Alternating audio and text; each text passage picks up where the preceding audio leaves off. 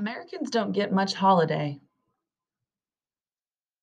Doesn't look like your grandma's home yet, Connor's father said, pulling up the rental car in front of her house. It sometimes goes back to the hospital after I go to bed, Connor said. The nurses let her sleep in the chair. His dad nodded. She may not like me, he said, but that doesn't mean she's a bad lady. Connor stared out of the window at her house. How long are you here for? He asked. He'd been afraid to ask before now. His father let out a long breath, the kind of breath that said bad news was coming. Just a few days, I'm afraid. Connor turned to him. That's all? Americans don't get much holiday. You're not American. But I live there now, he grinned. You're the one who made fun of my accent all night. Why did you come then? Connor asked. Why bother coming at all? His father waited a moment before answering. I came because your mom asked me to. He looked like he was going to say more, but he didn't. Connor didn't say anything either. I'll come back, though, his father said. You know, when I need to. His voice brightened. And you'll visit us at Christmas. That'll be good fun. In your cramped house where there's no room for me, Connor said. Connor, and then I'll come back here for school. Why did you come? Connor asked again, his voice low. His father didn't answer. A silence opened up in the car that felt like they were sitting on opposite sides of a canyon. Then his father reached out a hand for Connor's shoulder, but Connor ducked it and pulled on the door handle to get out. Connor, wait. Connor waited but didn't turn around. You want me to come in until she gets home?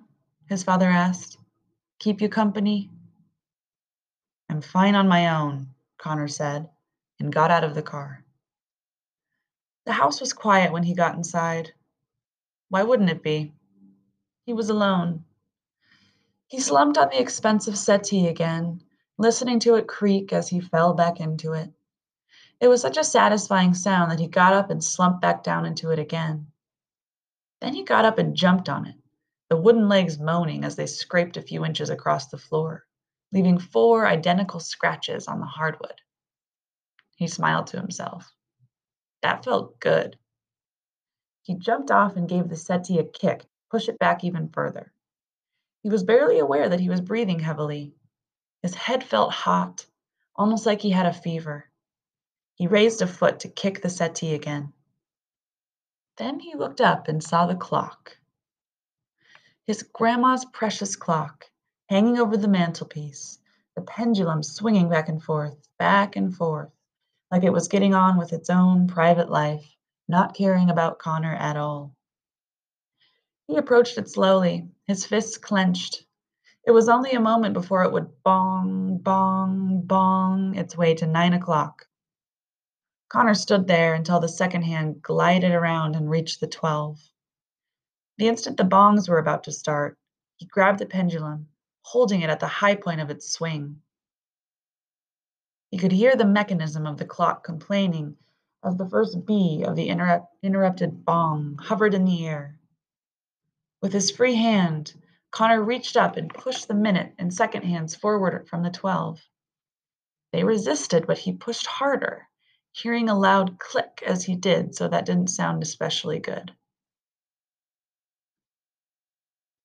The minute and second hands sprung suddenly free from whatever was holding them back, and Connor spun them around, catching up with the hour hand and taking it along too, hearing more complaining half-bongs and painful clicks from deep inside the wooden case. He could feel drops of sweat gathering on his forehead, and his chest felt like it was glowing with heat. Almost like being in the nightmare, that same feverish blur of the world slipping off its axis. But this time he was the one in control. This time he was the nightmare.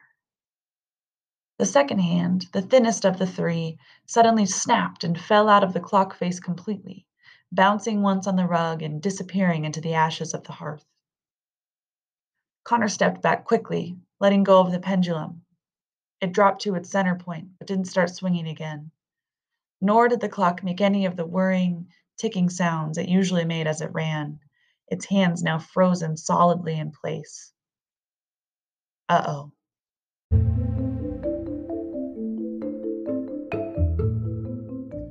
Connor's stomach started squeezing as he realized what he'd done.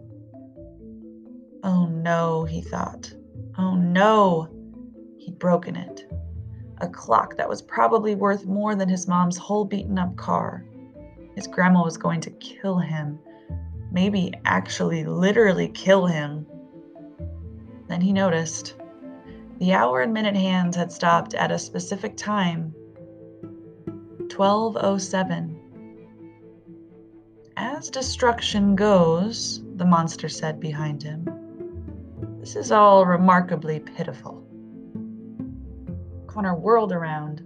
Somehow, some way, the monster was in his grandma's sitting room. It was far too big, of course, having to bend down very, very low to fit under the ceiling. Its branches and leaves twisting together tighter and tighter to make it smaller. But here it was, filling up every corner. It is the kind of destruction I would expect from a boy, it said, its breath blowing back Connor's hair. What are you doing here? Connor asked.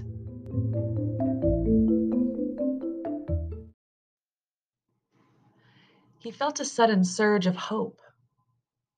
Am I asleep? Is this a dream? Like when you broke my bedroom window and I woke up and... I have come to tell you the second tale, the monster said. Connor made an exasperated sound and looked back at the broken clock. Is it going to be as bad as the last one? He asked distractedly. It ends in proper destruction, if that is what you mean. Connor turned back to the monster. Its face had rearranged itself into the expression Connor recognized as the evil grin. Is it a cheating story? Connor asked. Does it sound like it's going to be one way and then it's total other way? No, said the monster. It is about a man who thought only of himself. The monster smiled again, looking even more wicked. And he gets punished very, very badly indeed. Connor stood breathing for a second, thinking about the broken clock, about the scratches on the hardwood, about the poisonous berries dropping from the monster onto his grandma's clean floor. He thought about his father. I'm listening, Connor said.